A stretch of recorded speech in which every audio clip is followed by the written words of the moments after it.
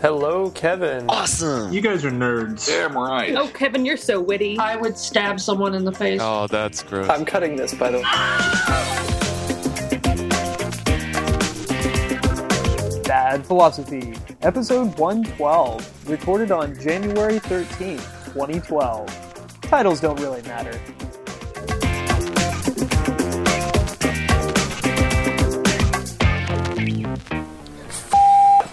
You can just start the show like that.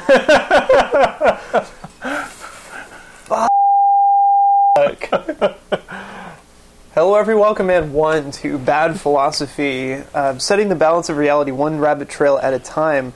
We're back for episode 113. No, 112. Yeah, 112.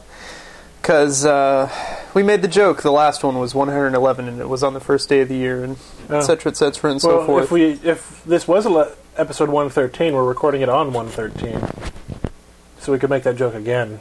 No, it's the 12th. I know, but I'm saying it is the 13th. I don't today. know. It's the 13th today. Should we just skip the 12th, It's Friday the 13th. 112th episode and make Think it? anybody would notice? No. I mean, they would now that we've put all this in the show. Put it in the, yeah.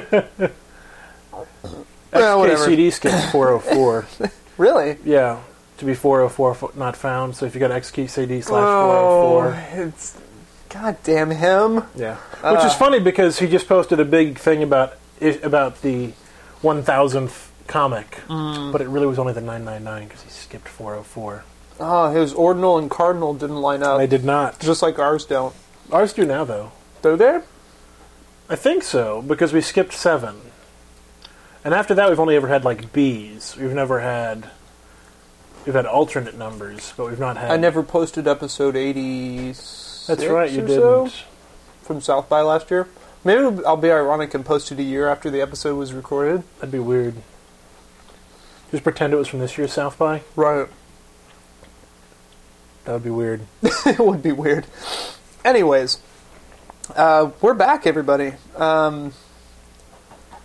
So Kevin and I just watched Synecdoche. There you go. And, Synecdoche, New York. You gotta say the whole name. is that the name of the movie? Yeah, there's another movie called Synecdoche, actually. Really? Came out 2011. Okay. We watched Synecdoche, New York. Yes. Starring Philip Seymour Hoffman and a bunch of other people, some of whom play Philip Seymour Hoffman's character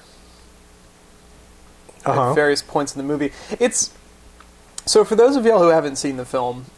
you won't understand any of this. You won't understand any of this episode whatsoever, and you might just want to skip it. Or go watch the movie. Or go watch pause it here, and then go watch the movie. It's a head scratcher. And I'm scratching my head right now.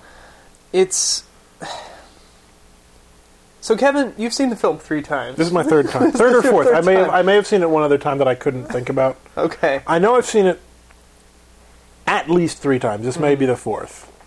And interesting enough, I picked up new stuff this time even.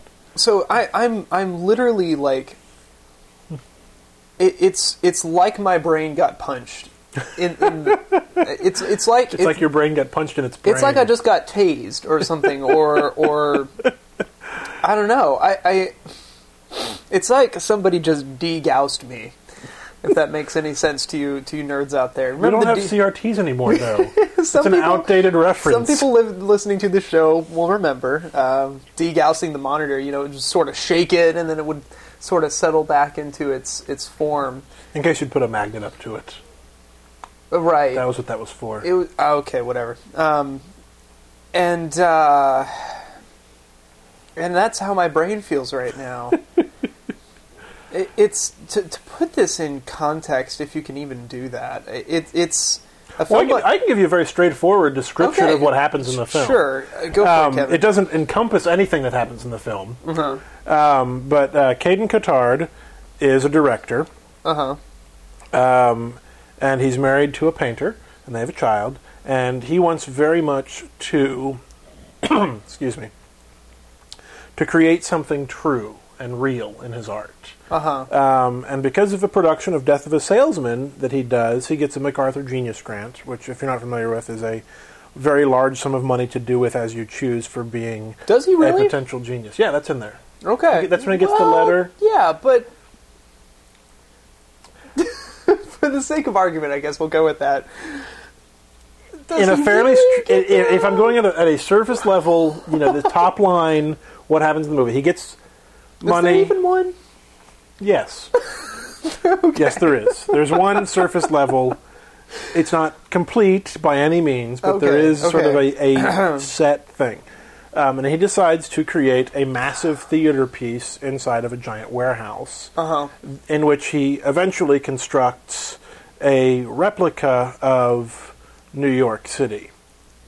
It's also worth noting that the warehouse itself is in New York City, right, and contains a warehouse because it's inside New York. The warehouse is in New York City, and so their version of New York City inside the warehouse contains another warehouse inside of it, and so on and so forth. And that's about the point where your brain goes, particularly on the first time through. And he includes casting both. He casts both.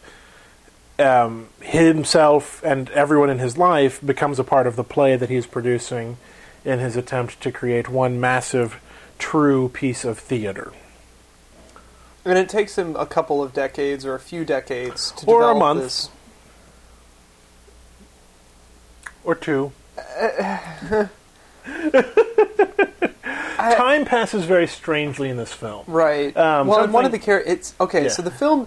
And I didn't understand this until actually seeing it. One of the things you told me before going into this was that the film deconstructs itself. Yes.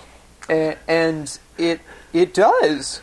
I mean, the film at various points makes references to itself. Philip Seymour Hoffman's character is like in an animated film that he's watching at multiple points. Mm-hmm. Various characters will outright say what's going to happen or what is happening or exactly what a character is meant to be. Or, basically the core message of the film is a bit of dialogue like that somebody gives. Is there a core message of the film? At that point, maybe a core message of the play, what piece of one possible interpretation of the film. Yeah. What piece of dialogue? Which is fuck everybody in the world. Ah, yeah. And Amen. Then amen. Yes, fuck everybody in the world. Amen. And the film does this just casually. Mm-hmm. And repeatedly, and so we got like an hour and 20 minutes in, and it had felt like I had been watching this movie for 3 hours. Seriously, like there's a density to what's happening that makes your brain pay attention the entire time. Like it is literally an exercise in how many orders of magnitude, not orders of magnitude, but how many orders of abstraction and recursion and simultaneous recursion can your brain keep in its memory simultaneously? The film just does this, like it's nothing. And did you happen to notice? I'm going to ask you some fun questions, because again, this is my third or fourth time seeing it, so I know things that you don't. Did you happen to notice the first appearance of Sammy? Yes. Okay. When he's checking his mail. Yes. Yeah. Did you see him after that? Because he's basically in the movie the entire time up to that point. Here's one I didn't catch until this time, and I actually had to be told about it to catch it. That first scene where he wakes up, brushes his teeth, goes downstairs, all that sort of stuff, takes place over about 4 months. When the scene starts, the radio starts, and they say it's September 1st. Oh. By the end of the scene, it's already the end Halloween. of October. It's Halloween. Oh, that's what didn't quite register in my mind. Yeah. Yeah, and there's a few different subtle cues, and they happen throughout the film at other times as well to sort of give you a guide as to where we are in time. But there are subtle cues throughout the thing showing you the progression of time in an inconspicuous way. And it makes you go, wait, what? Yeah. And some might argue that it's just an attempt to make you confused in the first 10 minutes of the film. Sure. But I mean, literally, my brain did not process. No, it wouldn't have. It really is one of those movies that forces you to derail your mental routines. Mm-hmm. Just forces you off the tracks. Like, because we get into tracks. I mean, physiologically, that's how our brain works.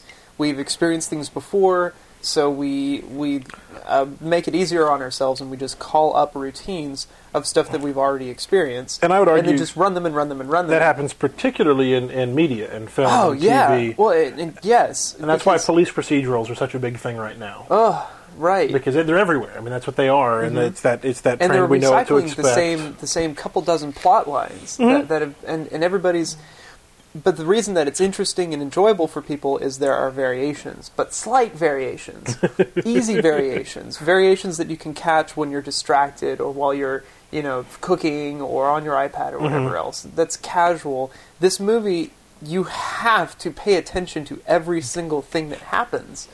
I mean, it felt very much like Inception in that way, but this was... This movie got nothing. Inception got nothing on this movie. Inception got nothing. Inception's a good movie. No, don't get me wrong. Movie, but Inception is self-declaratively recursive and consistent and it's built so that you can so that it has a structure that and it explains it to you. This film just leaves it kind of up to you how many levels of recursion are going on, and there's at least 3.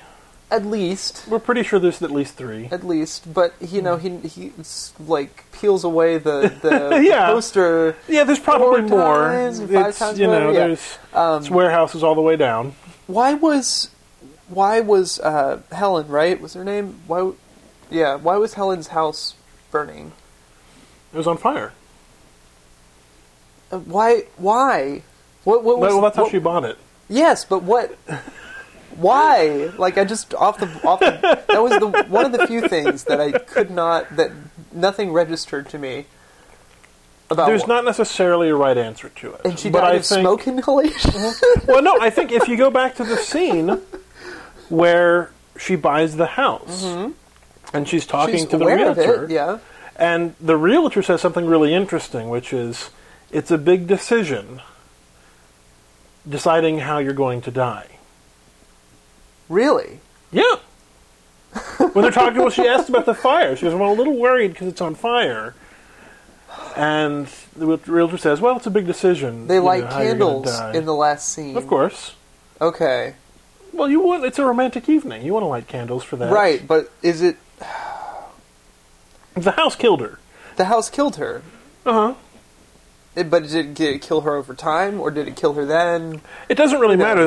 What matters is she made the choice. Yes. She made the choice to live there knowing that it would kill her. Something that, for example, Caden could not do. Right. He could never decide, right up until the end, he could never decide how he was going to structure the play. That shows a difference between, for example, him and Hazel. Hazel, right. Yeah. Hazel. Why did I think Helen? Helen was who he got to play... I don't think there's a Helen. There's not a Helen? No? There's an Ellen. Ellen was who he got to play. Yeah, Ellen was a great bit that I only just caught this time. Yeah. That the recursion within the Ellen story. Mm-hmm. Because, okay, he goes to... Well, the funerals for his parents are identical. Yes. One of them is with Claire. The other one's with Ellen. Uh-huh. Right. No, Hazel. No. Ellen doesn't come to any of the... Ellen is the maid. Oh, right. So you've got... Ellen was the maid that he breaks into his first wife's apartment and pretends to be the maid. Yes.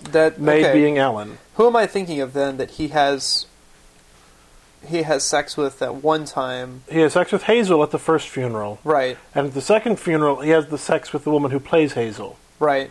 Whose name I don't recall. Okay. But no, the Ellen story, and I've watched it 3 times and I just got it now. Uh-huh. He breaks into the apartment, or gets into the apartment and starts cleaning it and pretending to be Ellen.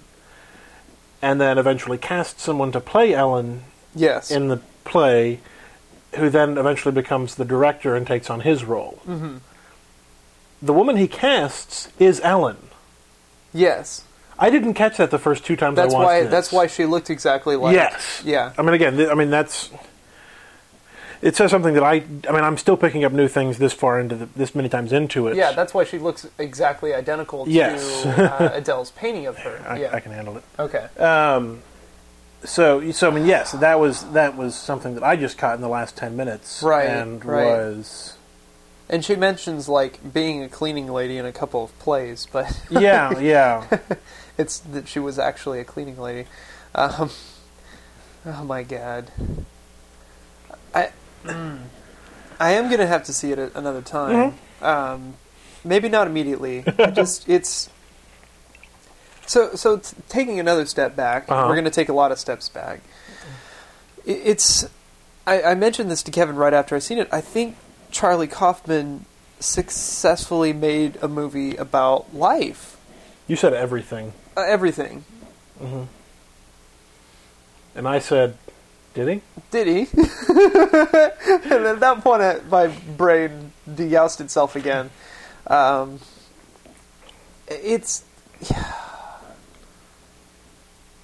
It truly is. I mean, he basically made the movie that Caden is trying to make into a play in the film. You in think a way. So? In a way. See, I would take it from a different perspective, and not. I would not say Is Charlie Kaufman Caden? Probably, to some extent. We all are, right? To Isn't some that one of the extent. messages of it? Yeah. We all are. Well, see, there's a key phrase there. One of the messages. We are all I would everybody say, else, right? no, the phrase "one of the messages." I would say this Okay. is a movie, and it is rare in a film that you will find this, because it's a very postmodern perspective. It's an extremely postmodern film. It is the most mainstream postmodern film I've ever seen. Yeah. And it's the most postmodern mainstream film I've ever seen. Uh-huh. But there isn't one message. No. There are a multitude, and none of them are exclusive or overriding of the others. It's a film about death. Yes. What? Yeah. It's a film It's about pretending to be ourselves. Yeah. It's a film about everything. It's not a film about everything. And it succeeds at being most of those things. Yeah. And people like to argue about it. And when it first came out, there was some... there were theories that got thrown around that, Caden had died, and it was all a dream, post-death or whatever. Yeah. And I'm not saying that's not a possibility. Isn't it Ellen at one point who espouses that like he's in sort of a, I forget what she says, like a semi-state between static and something, or anti-static. Yeah, and so there's definitely and that's a reading of it. Mm-hmm. But it's just not a film, in my humble opinion, that you don't. Your opinion is never is humble. just your opinion, Yeah. Kevin. Yeah. This is not a film that has a definitive answer. Well, no. No. There's an argument to be made that Inception, he's either awake or not at the end of Inception, and they try and play it like you don't know. Yeah. But somebody knows. Right. And there's an argument to be made for either side, but there is meant to be a right answer. Mm-hmm. There is not a right answer for this movie. Well, I don't even know if there's And there shouldn't be. a question necessarily. I mean, it's not the question or a question doesn't arise that easily. It does after Inception. Everybody walking out of the theater debating, whether he's alive or dead. Someone on happens. Twitter put, Inception was a 2-hour trick to get nerds to argue for days on end. Exactly. Yeah. But this film, it's not as easier for your mind to converge on something like that. In fact, the more I think about it, the more it diverges onto all of these different subjects. Mm-hmm. Caden's sexuality, for one. Yeah. I thought it was extremely clever the way that he interweaved that with his daughter's death, and it didn't quite click with me why she said your homosexual lover Eric until Ellen was having the discussion with her husband Eric in the house, and I was like, there's all of these things going on again, time sort of looping back on itself. It's not quite a dream state, but it's something akin to that. It's very similar to how we remember a story, right? And the way the movie progresses from being very understandable with just a hint, like you say, no, just a hint. It starts off almost relatable, like just, yeah. it's a family drama sort of film. Family drama. It's about a guy. Something crappy happens to him, you know. But it has a few hints of not everything is as it seems, and then over the course of the film, just gets progressively more strange and non-linear and divergent and Well, recursive. Caden's got a diary that's his daughter's that manages to keep updating. That is in real time, yeah. Somehow. Well, and it's just, it doesn't matter how. It's not about a how. It's well, and it is as much him imagining what it is like for her, what she's going through, as it is him. But what he imagines seems to be what is happens. actually true, yeah. So is it what he's imagining? And that's extremely postmodern. Like, that's the whole, reality is not objective. Everything is a perception. Everything is a relative creation of the human mind, and it's either a cultural creation, reality is a cultural creation, or it's an individual creation. So I just, and maybe I want to react against that particular part right now. I just recently got done reading Steven Pinker's book, The Blank Slate, where he makes a structured philosophical and scientific argument for a modern conception of human nature. Now we're not talking like, man is naturally good, evil, these simplistic, all men are savages type of a thing. He actually specifically debunks myths like the noble savage, that in our unaltered state we're some high moral being that's perfect and has a utopian society, is not warlike, whatever. But he also debunks the idea that we are completely and totally molded by our nurture and our environment and how we're raised by parents, by peers, etc. And he makes a very sophisticated argument against that postmodern idea that there is no objective reality, and how dangerous that sort of a concept is, because you lose what's true again. Like, it's weird. I don't think that Synecdoche is completely postmodern, because on a sense he's trying to find out what's true. But no, I take that back. But the film is saying that there isn't anything. Yeah, so that's it's not saying that there isn't anything. Well, every single one of the titles of his play are correct. True. True. That is true. All of them are true. All of them are correct. It's not that there is no truth. Some of them are more right than others. It's not that there is no truth. It's there are a plurality. But sometimes there aren't. Sometimes you can't. Sometimes they're just goddamn facts. Right? Sometimes people are male or female. No. And here's the thing. I know he also strongly argues against gender feminism. So I don't know if I want to get into that with you, Amy. But Amy's listening into this conversation, and he just said the trigger words. Look, scientifically, no, twin studies. All right, he cites twin studies. What about them? All the time. The fact that you can still draw correlative personality traits from twins that are raised in very different environments, right?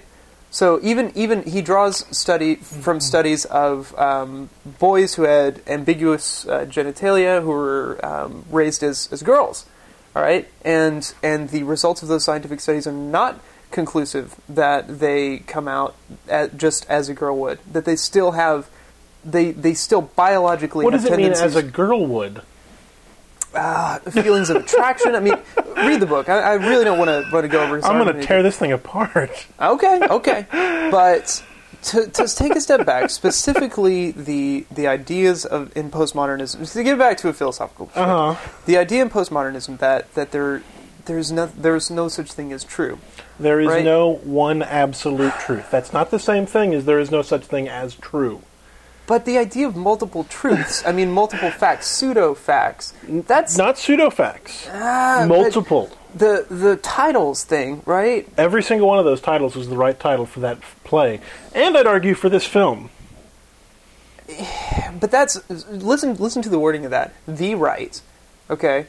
So, the way our mind works... Every single one of them is the right title for the play. See, I don't like that. I know you don't. It's not a fun thing. It's not necessarily something to like. Really appealing about Pinker's arguments, and just the trouble that you get into. And really, I think we should spend an episode on it, because I'm totally not doing his argument justice, and I need to reread the book and study apparently a little bit more. But I felt like the film, to an extent, does a lot of good things. It says, despite the possibly the argument that it's constructed, there is such a thing as love. Him and Hazel. No, I agree. There is love. Are obviously in love, whatever that is. And they realize it, and they grow old, and they finally kind of come together at the end. And there's such a thing as his love for his daughter. Even though who she is sometimes a construction in his mind. Is usually a construction. Usually a construction in his mind.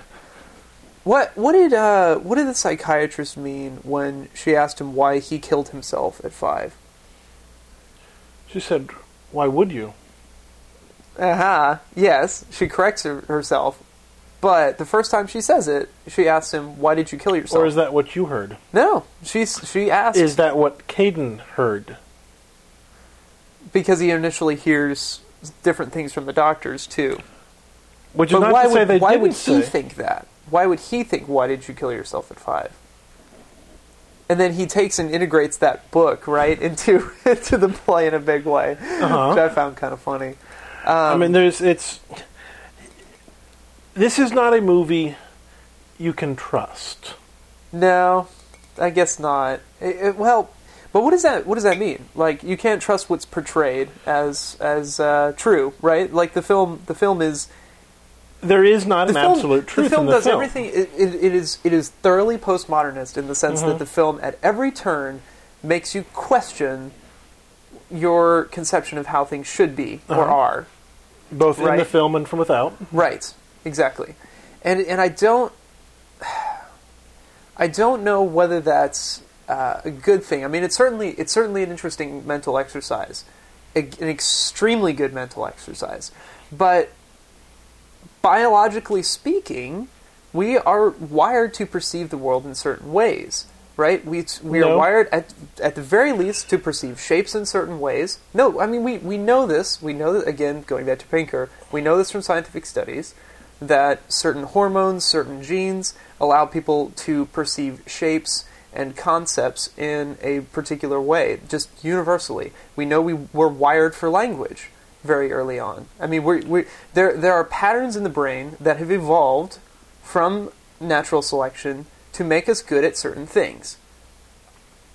And what postmodernism tries to do is say that that's all poppycock and that's all construction and nothing's real and you can't be sure of anything. It's a film you can't trust, right? It's all about you can't trust your perceptions, you can't trust your conception of reality, and it's deeply upsetting. Okay, so like throughout the film, at one point this was a horror film, according to one of the early drafts. It is deeply upsetting, and it still is in some arguments. Yeah, because it's horror in the most fundamental sense, which is you cannot be sure of what's out there. And epistemologically speaking, not so much. I mean, we so as human beings, we've evolved to perceive the world, and we've evolved to perceive it correctly. We would not be here, right, if we incorrectly perceived the world, or if we. You sure? I'm positive of that, right? Okay, what's an incorrect perception? If we did not perceive color the same way, we could not hunt the same animals, because I would say hunt the brown one, and you would say, what do you mean? That one's red. Okay. In ancient Greece, here's a fun fact. Here's an interesting thing. In I think it's Greece, but in ancient Greek writings, the sky is green. Okay, but at least so there's a consistency. But everybody sees it as green. Everybody calls it the same thing. It doesn't. Again, on a language basis, it doesn't matter what we call X, as long as everybody perceives X. Okay? Not everybody perceives X. okay, biologically speaking, if we were truly blank slates and environment was completely, totally up to it, right? This movie would just confuse the hell out of anyone, and you would never want to do anything because you couldn't be sure, you couldn't trust anything, right? So at some point, and this is the practicalist in me arguing, this is an uncommon view, I think epistemologically speaking. At some point, you just have to take it on faith that biologically speaking, you're here and you're seeing the same thing that I'm seeing, right? And we all work better if we all just agree that we're seeing similar things, right? This is why stereotypes develop, right? So that we can treat when our brains are built to perceive objects, shapes. They're built to think about certain concepts in a certain way because those help us survive, right? If I could never be sure that I was actually holding this bottle of beer, or that I was holding a piece of food, or that food was the same piece of food that I ate a week ago, because it looks the same, but it may not actually be the same, I would die, or I would never be able to do anything. We've developed confidence. Yes. That doesn't create anything. That confidence derives directly from biological similarity. As far as we can tell. Yes. What? Okay, any perception, any knowledge is as far as we can tell, right? And okay, so why don't you argue back from the postmodernist position then? What do you think I've been doing? Questioning, always. Okay, so postmodernism, at its core, or what is its point? What's postmodernism's point? To say that we can never be confident in anything? What is this movie's point? To say that we can never be confident in the decisions that we make? One of the points. Okay. You can't say postmodernism has a point. That's horrible, though. Okay. You can't say that this movie has a point. Both of those statements, do you see the relation I'm building there? Perhaps. Because you watched this movie. You enjoyed this movie. I get the impression you enjoyed this movie. I did. Well, and in some way. Enjoyment is a weird thing. Isn't it, though? Yeah. Right. But, so let's take at it, let's look at Synecdoche. Synecdoche is not a film with a single point. It is a film about death. It is a film about love. It is a film about a guy trying to please his ex-wife the best way he knows how and failing. It's really about just the struggle of existence more than anything. I mean, it's about that too. He's horrified by the way that his perceptions are changing, by the times when his perceptions don't match up what everybody else is seeing, when his expectations fall short. You know, the line that Adele has about being disappointed the more you know a person. So we're up to 9 things it's about. Yeah. It's interweaves all of these things without giving a direct answer on any of them. Yeah. Welcome to postmodernism. Postmodernism has 9 answers where modernism has 1. And the 9 answers are not mutually exclusive. They're not counterproductive. They don't cancel each other out. They all exist simultaneously. And that's okay. So you've once told me before that you feel like you're a postmodernist living in a post-postmodern era. Yeah, I waver on that. But what sometimes. Is post-postmodernism? Post-postmodernism is what you're talking about right here. It's taking a modernist view on postmodernism and saying, well, if there are multiple truths, then there can be no truth. And that's a straw man argument used by, of all people, modernists to disprove postmodernism.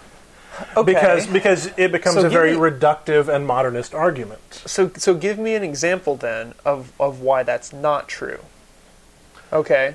Now I know the burden of proof is on me in this case, but what is postmodernism's reply then to that counter argument? It's not that there is no truth. It's that there are multiple truths. Truth is a plurality, not a singularity. Another example that's always kind of fun that I like to use is the pyramid. If you think about what's the word I'm thinking of, Amy? I know that's a very vague thing to say. We were talking about it earlier, though. Historians, the brick building, empiricism. Thank you. Yeah. The empiricist view of history is every time we uncover a new piece of historical evidence, we add a brick to the massive pyramid that is history. Mm-hmm. And eventually, if we were to have all of the pieces of evidence, we could create a complete pyramid that is history. We could have complete and total knowledge of history. Uh-huh. That's a purely empiricist view, and it's reductive, and that's okay. And you're already hesitating and saying, "Well, I can see it in your eyes." You're going. Well, this film looks at that subject among others too, yes. because in creating the play, he's trying to create a history of himself and of his own life, and it's that old problem that if you spend your entire life writing about your life, you won't do anything, or you'll never be able to do it because it takes you more time to write about what you're doing than to actually do it.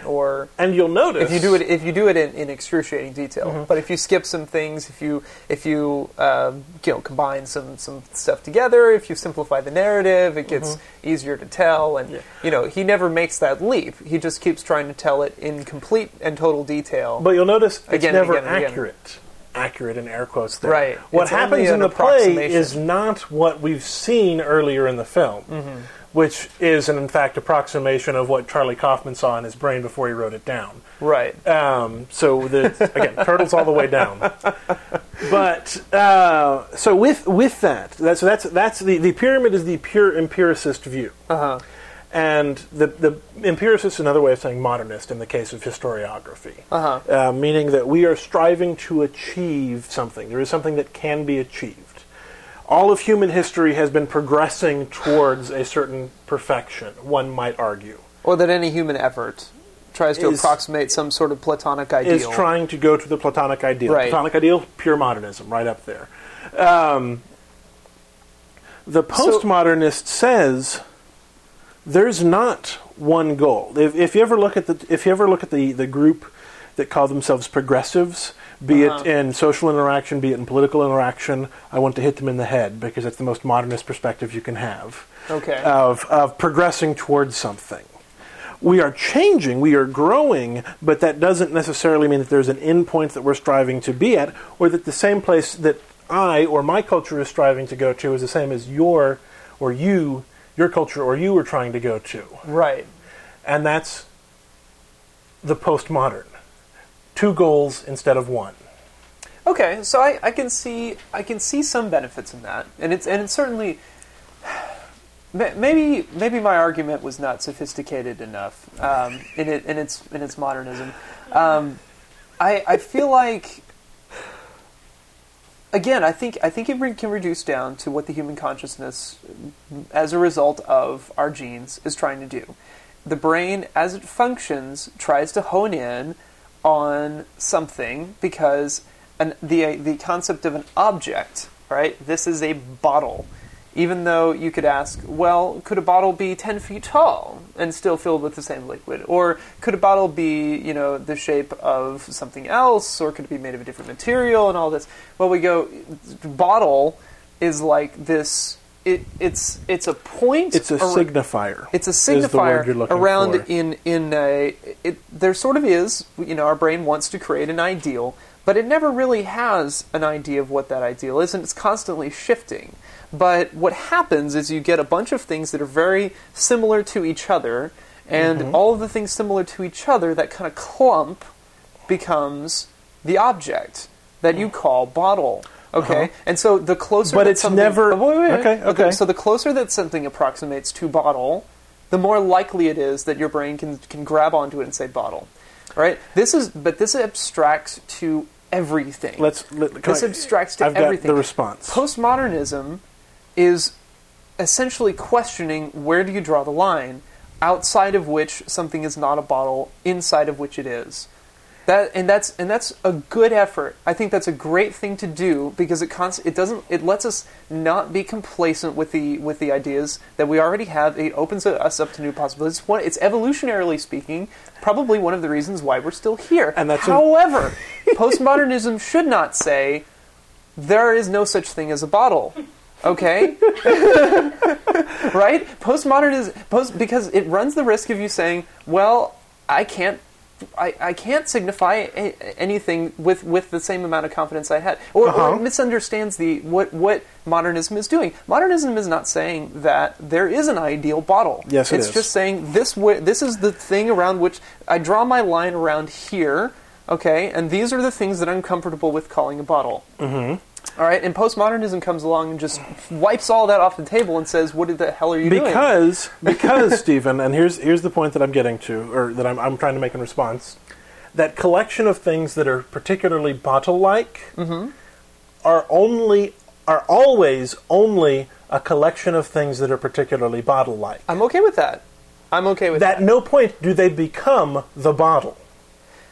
Okay, so the same way that... Oh, and I think so that's what I mean when I say there is no bottle. So the way when there is no tree, there is only a collection of things that are similar that we think are like something that is a tree. Right. That is a bottle. But the concept of it is... At no point is there a bottle. Right.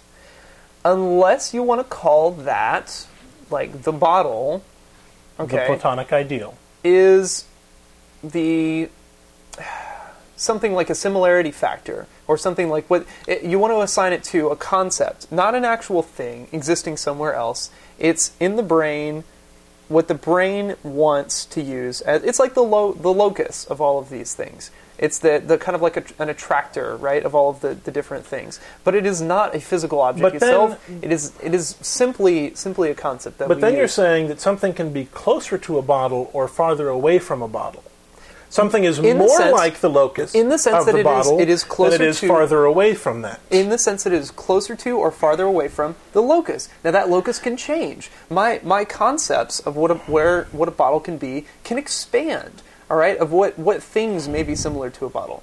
Just the same way as my concepts of what can be love, or what can be a purpose for life, or what can be a fulfilling story for a movie. All right, can all change. Right. So I think your perception of the ideal bottle, of what could be the ideal bottle, is going to be different from my perception of what could be the bottle. My locus point for bottle can be a little bit different. We have two different truths now. Okay, so you're treating truth in a sense of what is right for you, or what corresponds to what is in your mind. So in a sense, but the idea of truth itself already presupposes that there is something to which you can compare the given preposition to and call it truth or not truth. That's true of everything. That's language. That's what language is. A dog is a dog because it's not cat, because it's not bog, because it's not log. We're wrestling with just how our minds work. I mean, that's... This is what post-structuralism more is what we're talking about here. Okay. But that's a close relative to postmodernism. Mm-hmm. But I think it all... Here's the thing, though. Human beings developed postmodernism as a concept, but they also developed modernism as a concept. They found truth or practicality or utility or whatever you want to call it in both. And the postmodernist is absolutely fine with that. The modernist is the only one that has a problem. So maybe I am postmodernist in a sense, because I see... Most of us are, we just don't admit it. Okay. It's because I certainly see the benefit in that. It's that sort of wrestling and redefining where the locus is for these various concepts is exactly what gets us on the same page in the first place. Okay? That's exactly what gets us cooperating in the first place. Because if we all... It's sort of like a collective mentality type of thing. Because then we have like a meta-locus, right? That is the locus of all of the locuses, or of the loci for bottle, and therefore we all treat the same sorts of things generally as bottle. Because that's what we've been done before. Yes. Have you ever seen the film The Gods Must Be Crazy? Mm-mm. And it's interesting that we're talking about a bottle in this situation, because the opening of The Gods Must Be Crazy, the film starts, and I've not seen the whole thing. I've only seen the first 20 minutes God, or so. have we already been talking for 40 minutes? Yeah, we're good like that. The film begins with an airline pilot of a small propeller plane throwing a Coca-Cola bottle out of his plane and it landing in an African village who have never seen glass before. And so they have no idea what a bottle is. And they use this tool for a number of different things, and it eventually, because there's only one of them, causes them unrest. They fight over it, and one of the members of this group decides that he's going to throw it off the edge of the world because the gods are crazy to give him this crazy thing. Right. And that spurs the rest of the movie, which veered off in other directions, and I didn't care about it, so I stopped watching. Okay. Sounds very Monty Python-esque. I think it was supposed to be. I'm not sure how well it was pulled off. Again, because I got bored and stopped watching. Monty Python, also very postmodern. Yeah, in a lot of ways. Yeah. Their sketches never end. That's one of the things that's really interesting about them. Right. They don't have punchlines in Monty No. Python. You feel like you walked in on something, and then you left. And then you leave before it's over. Over, yeah. Although sometimes they subvert that. But with that in mind, so we create a society because we have similar ideas of what the bottle is. Yeah. But that construction of our similar ideas, of sort of you're talking about this meta locus, Yeah. is just that, a construction. We've Yeah. found similarities and we seem to match up, and that's okay. But it relates. It still supervenes upon what our brains are doing. All right, at a physical level, it still reduces back a long ways back down to what is happening at a physical level because of natural selection, because of genetics. It happens because it's of utility to the survival of the species. But sometimes, but And there is are irreducible. That is more a than fact. there's more than one way for the species to survive from the same input. Okay, That's called mutation. I can agree to that. Yeah. And so without that, there is no progression. Without these differences, without this multiplicity, you can't achieve what you're talking about. Yeah, yeah. Well, and certainly, evolutionarily speaking, we must have developed a reason that we don't all converge upon the same locus. Well, see, now you're for any getting into particular thing. evolutionary psychology, which is some woo-woo stuff in my mind. Maybe not. I'm less inclined. You're verging to, on the edge of it. Okay, so maybe not. And this is like what Dawkins has come up with. You know, maybe Yeah. things Dawkins like, gets on my nerves too. things like religion that we've just come up with may just be a side effect of some other survivability factor that we came up with that maybe is not directly related to why we're still here as a species. Well, I'm sure we do lots of things that are not directly related to why we're here as a species. Watching Synecdoche, New York is not directly related to our survivability as a species.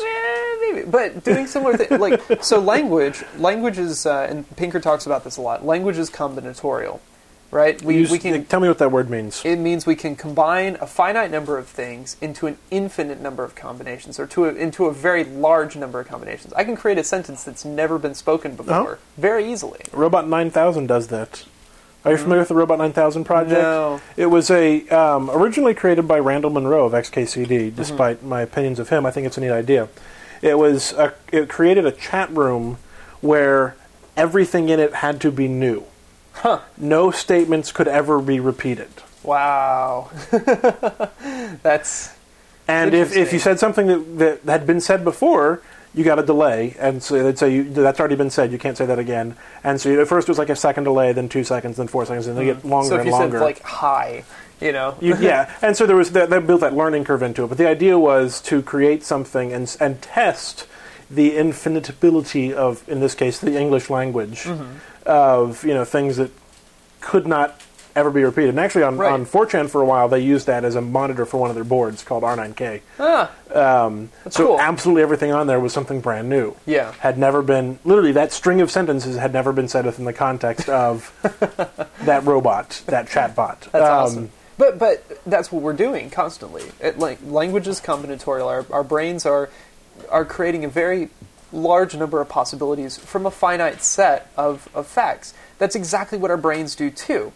Okay? It's reducing it down, reducing, quote, thought, concepts, love, etc., down to a combination of physical processes in the brain doesn't necessarily diminish their significance at all, because we provide, or we grant a lot of significance to language and to works that are created from everything language. is language. Everything. Oh, well, yeah. Well, okay. I'm quoting Derrida when I say that. Okay. There is nothing outside of Who's text. Postmodernist, right? Derrida is the father Or of deconstruction. Yeah, he's a deconstructionist. He invented deconstruction such as it is. Okay. And they're Which is what? We should probably say a little bit about deconstruction. Okay, maybe. Watch Synecdoche, New York. Is deconstruction the act of... Is it like applied postmodernism, basically? Deconstruction... Okay, first you have the structuralist. Uh-huh. The structuralist said, and this is going to be extremely short, based on a lecture I heard once, structuralism, all the words, and I'm using the English language as our base point. Okay. All the words in the English language, and there's a finite set, we're going to say. There is. There's a finite set of words in the English language. At the moment. Yeah. It's growing, but there's a finite set. The set of words in the English language are related to each other through the differences from one to another. Okay. But each of those points to something. They are a signifier for something in the world. The word B-O-G is that swampy place out in the world. Okay. The word B-O-T-T-L-E is the thing you're holding that used to have beer in it. Right. The post-structuralist said, ignore that thing that we're pretending to. This is all about the interaction between the words themselves. Okay. The deconstructionist said that bottle is only bottle because it isn't every other word in the English language. Okay. And that's an extremely rudimentary, very basic, I'm breezing over a lot of things that are much more complex, answer to what is deconstruction. Okay. I like that. Was I close, Amy? Are you even listening? No, I was listening. Okay. I was close. Okay, and I can see that for sure. No, I think that's good. Although structuralism to an extent has, I think if my little pet concept bears any weight, this idea of a locus that is not an actual existing thing in the world. There is no ideal chair sitting physically over in some realm, as Plato thought there was. That's a post-structuralist argument, right? But I can still say that the locus, my internal locus, my local locus, as it were, my personal locus, is something to which the word bottle corresponds to. Now, the locus... And that's post-structuralist. But again, if you ask me to define the locus, that is... it has no meaning, right? That's sort of it can only be defined through other words that are defined through other words. Precisely. That's post-structuralism. People have said this about art, about many different concepts, and argued that they are definable only by similarity to other things. I would argue that virtually everything, other than numbers, numbers are... 2 is defined by 1. 1 is defined by 2. But mathematical concepts are much easier to local. But they are still defined within themselves. I don't know, locate. But they are still defined by all of the others. Right, that was... They are defined in relation to everything else. What is it, the something incompleteness theorem? I don't know. Gödel's incompleteness theorem. It could very easily be. That's just the post-structuralist argument, is that they are only defined in relationship to everything else. Yeah. Okay. Well, so even for mathematics, then. So the point of this is that where we were going to is that Derrida says, and I'm with him on this, there is nothing outside of text. Or, put another way, everything is language. Okay. So, getting back to the movie, it is in many ways, it's exactly why theater exists. I think it's exactly why it's certainly why film exists, in my opinion. It's a great reason for film to exist, because it very well.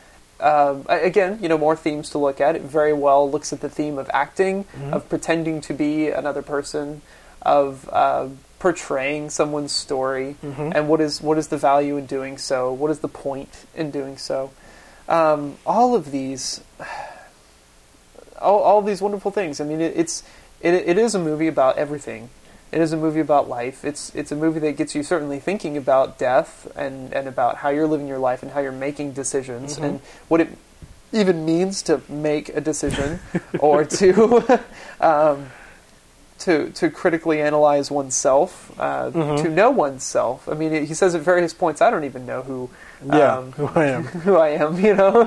Yeah. So, although, to be fair, it does seem the other characters know who he is better than he does himself. Which is interesting. And I think that speaks to how people can more easily define us than we can define ourselves. Yeah. It's very, very difficult to recursively define oneself because we're constantly in the act of creating ourselves. Yeah, very much so. A wonderful movie, certainly thought-provoking, if this episode is any indication. I feel like we could talk about this for hours. We could make an entire separate podcast where we just talk about Synecdoche, New York every week. Or a different theme from it. It is certainly worth watching multiple times, and is one of the greatest works of cinema I think I've ever seen. I mean, it's... I don't know. Can you think of... Ebert caught some flack for saying it was the best film of the last decade, but... I would certainly agree with him there. I mean, I don't know who else was on the short list, but it certainly... It does what it does better than any film I think I've ever seen before. Like, it perfectly realizes its goal, or its goals, or its truths, or its mission in so many ways. Yeah. And I think it's why Charlie Kaufman hasn't made any films since then, just because he doesn't know how to do anything after this. Yeah, after this, it's like, well, that's all I got, guys. I can't do a Charlie Kaufman. Honestly, if you look at his films, there's actually somewhat of a progression towards this, which is interesting considering how little I like progress. But you look at Being John Malkovich, Adaptation, and Eternal Sunshine of the Spotless Mind. The only one I haven't seen is Being Human, although I think there's some stuff in there. But Being Human's very mainstream for Charlie Kaufman. Yeah. But all of those films, in certain ways, are distinctly precursors to this film. Which is not to say that this film is the response or the end point of those films. It interweaves them like so many things. I mean, it's a film from a guy who's been thinking about life and been thinking about his own life for his whole life, and trying to put down in film what it is like for him to think about his life, what it is like for any of us to think about our lives. That recursive process which we all go through, which we all share because of our biology, I think. That self-reflection, that self-inspection, and at the same time, inspection of anything and everything that is going on around us, to try to build a story. Try to build a story of what the is going on out there, and then we die. Like that's one. It's one a good movie. It's a good movie. I like it. Well, we won't do a form squeeze this week, I guess. So I can pull it up. I don't even know if we could follow that with anything. Hell, go and pull up the form squeeze. See what I don't. We'll jog our brains off into something else. I don't care about photos. It's Friday the 13th. What will happen today? We will watch SYN. I can spell it when I'm not thinking about it. Synecdoche. Yeah. Yeah, this doesn't have it, but that's the right way to No, spell it. it autocorrected on my iPhone for some reason. Well, it's got it on my phone. Actually, no, my phone's got it too, that's but right. that's right. That's right, yeah. SYNECDOCHE. Yeah. Synecdoche. Synecdoche. Which is not the same thing as Schenectady. Schenectady. Which, why... That's where the portion of the film, beginning of the film takes place. It's Schenectady, yes, but why Synecdoche? Did he just want to do a little play on the name, or? Well, do you know what Synecdoche means? It's a term, and again, keep in mind it's an all of the actual term. titles. Yeah, it's a real term. Keep in mind all of the titles in the film were the correct title. Okay. But Synecdoche, the word, means to define something by, or to call something either by the whole by the part name or the part by its whole name. So when you say, you call a fleet of ships the sails, you're calling the whole thing by its part, or, and it goes in reverse too. I can't think of another example, but, you call, so that's calling the whole thing by its part. Yeah. You can call something the part of something by its, and meaning the whole thing. But I can't remember an example. The internet I don't know, yeah. There are examples, and I always see them, and I go, oh, of course. Synecdoche. Well, the grass. Yeah. So I don't know. part of something is used to refer to the whole thing, or a whole is used to refer to part of it. And there's sort of some further definitions inside of it. Specific examples. America is often used to mean only the United States. Yeah, so that's an example. Yeah, example of for the whole is used to describe one part of it. Okay. The good book. That's a general name used to use something specific. So it goes general to specific, or specific to general. To wheels. Wheels for your car. Stuff like that. Okay. The mirror glasses. The material for what it is. Wood. So steel for a sword. Yeah. So that's sort of what it is. You can read the Synecdoche Wikipedia page, and it'll tell you more. We'll link to it in the the title makes sense, but it's also just a play on Schenectady. It is. It works on so many levels. It is just turtles on the way down. Well, I guess this kind of goes with the theme of the show today. The top one. I don't know who Berkeley is. I don't know. He says that matter doesn't exist. And does it matter if matter doesn't exist? No, it doesn't. What was that quote from Homer Simpson? What is mind? No matter. What is the mind? What is matter? Never mind. Yeah. What is matter? Never mind. What is matter? No, you got it backwards again. I'm doing it wrong. Yeah. You do it. What is mind? Doesn't matter. What is matter? Never mind. That's it. Yeah.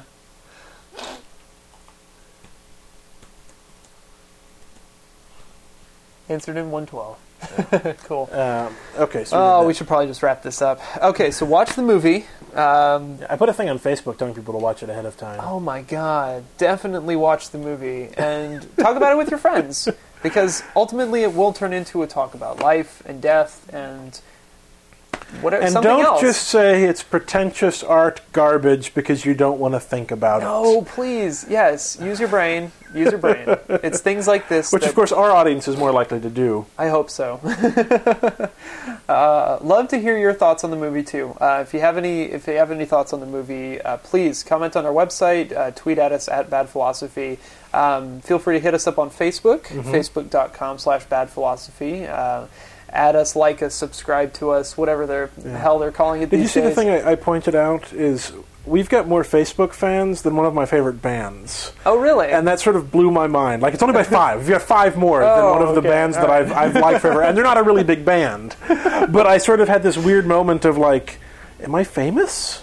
No. I mean, they're not famous, but, like, I have slightly more fans on Facebook than this band that I've liked since I was 12. How does that work?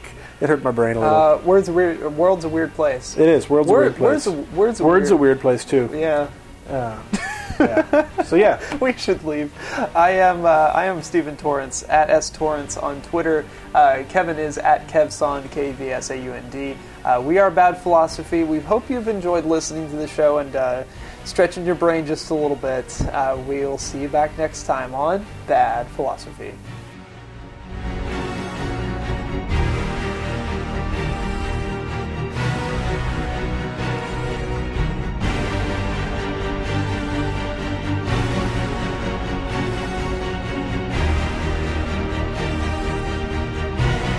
Or just the end, or the theme from Inception. Yeah, sure, do that. Although, did you know the thing about the theme from the Inception? What is that song they play? Slow down. It's the same song. Yeah, that's weird. Also a little cheap, but that's okay. They were trying. Yeah.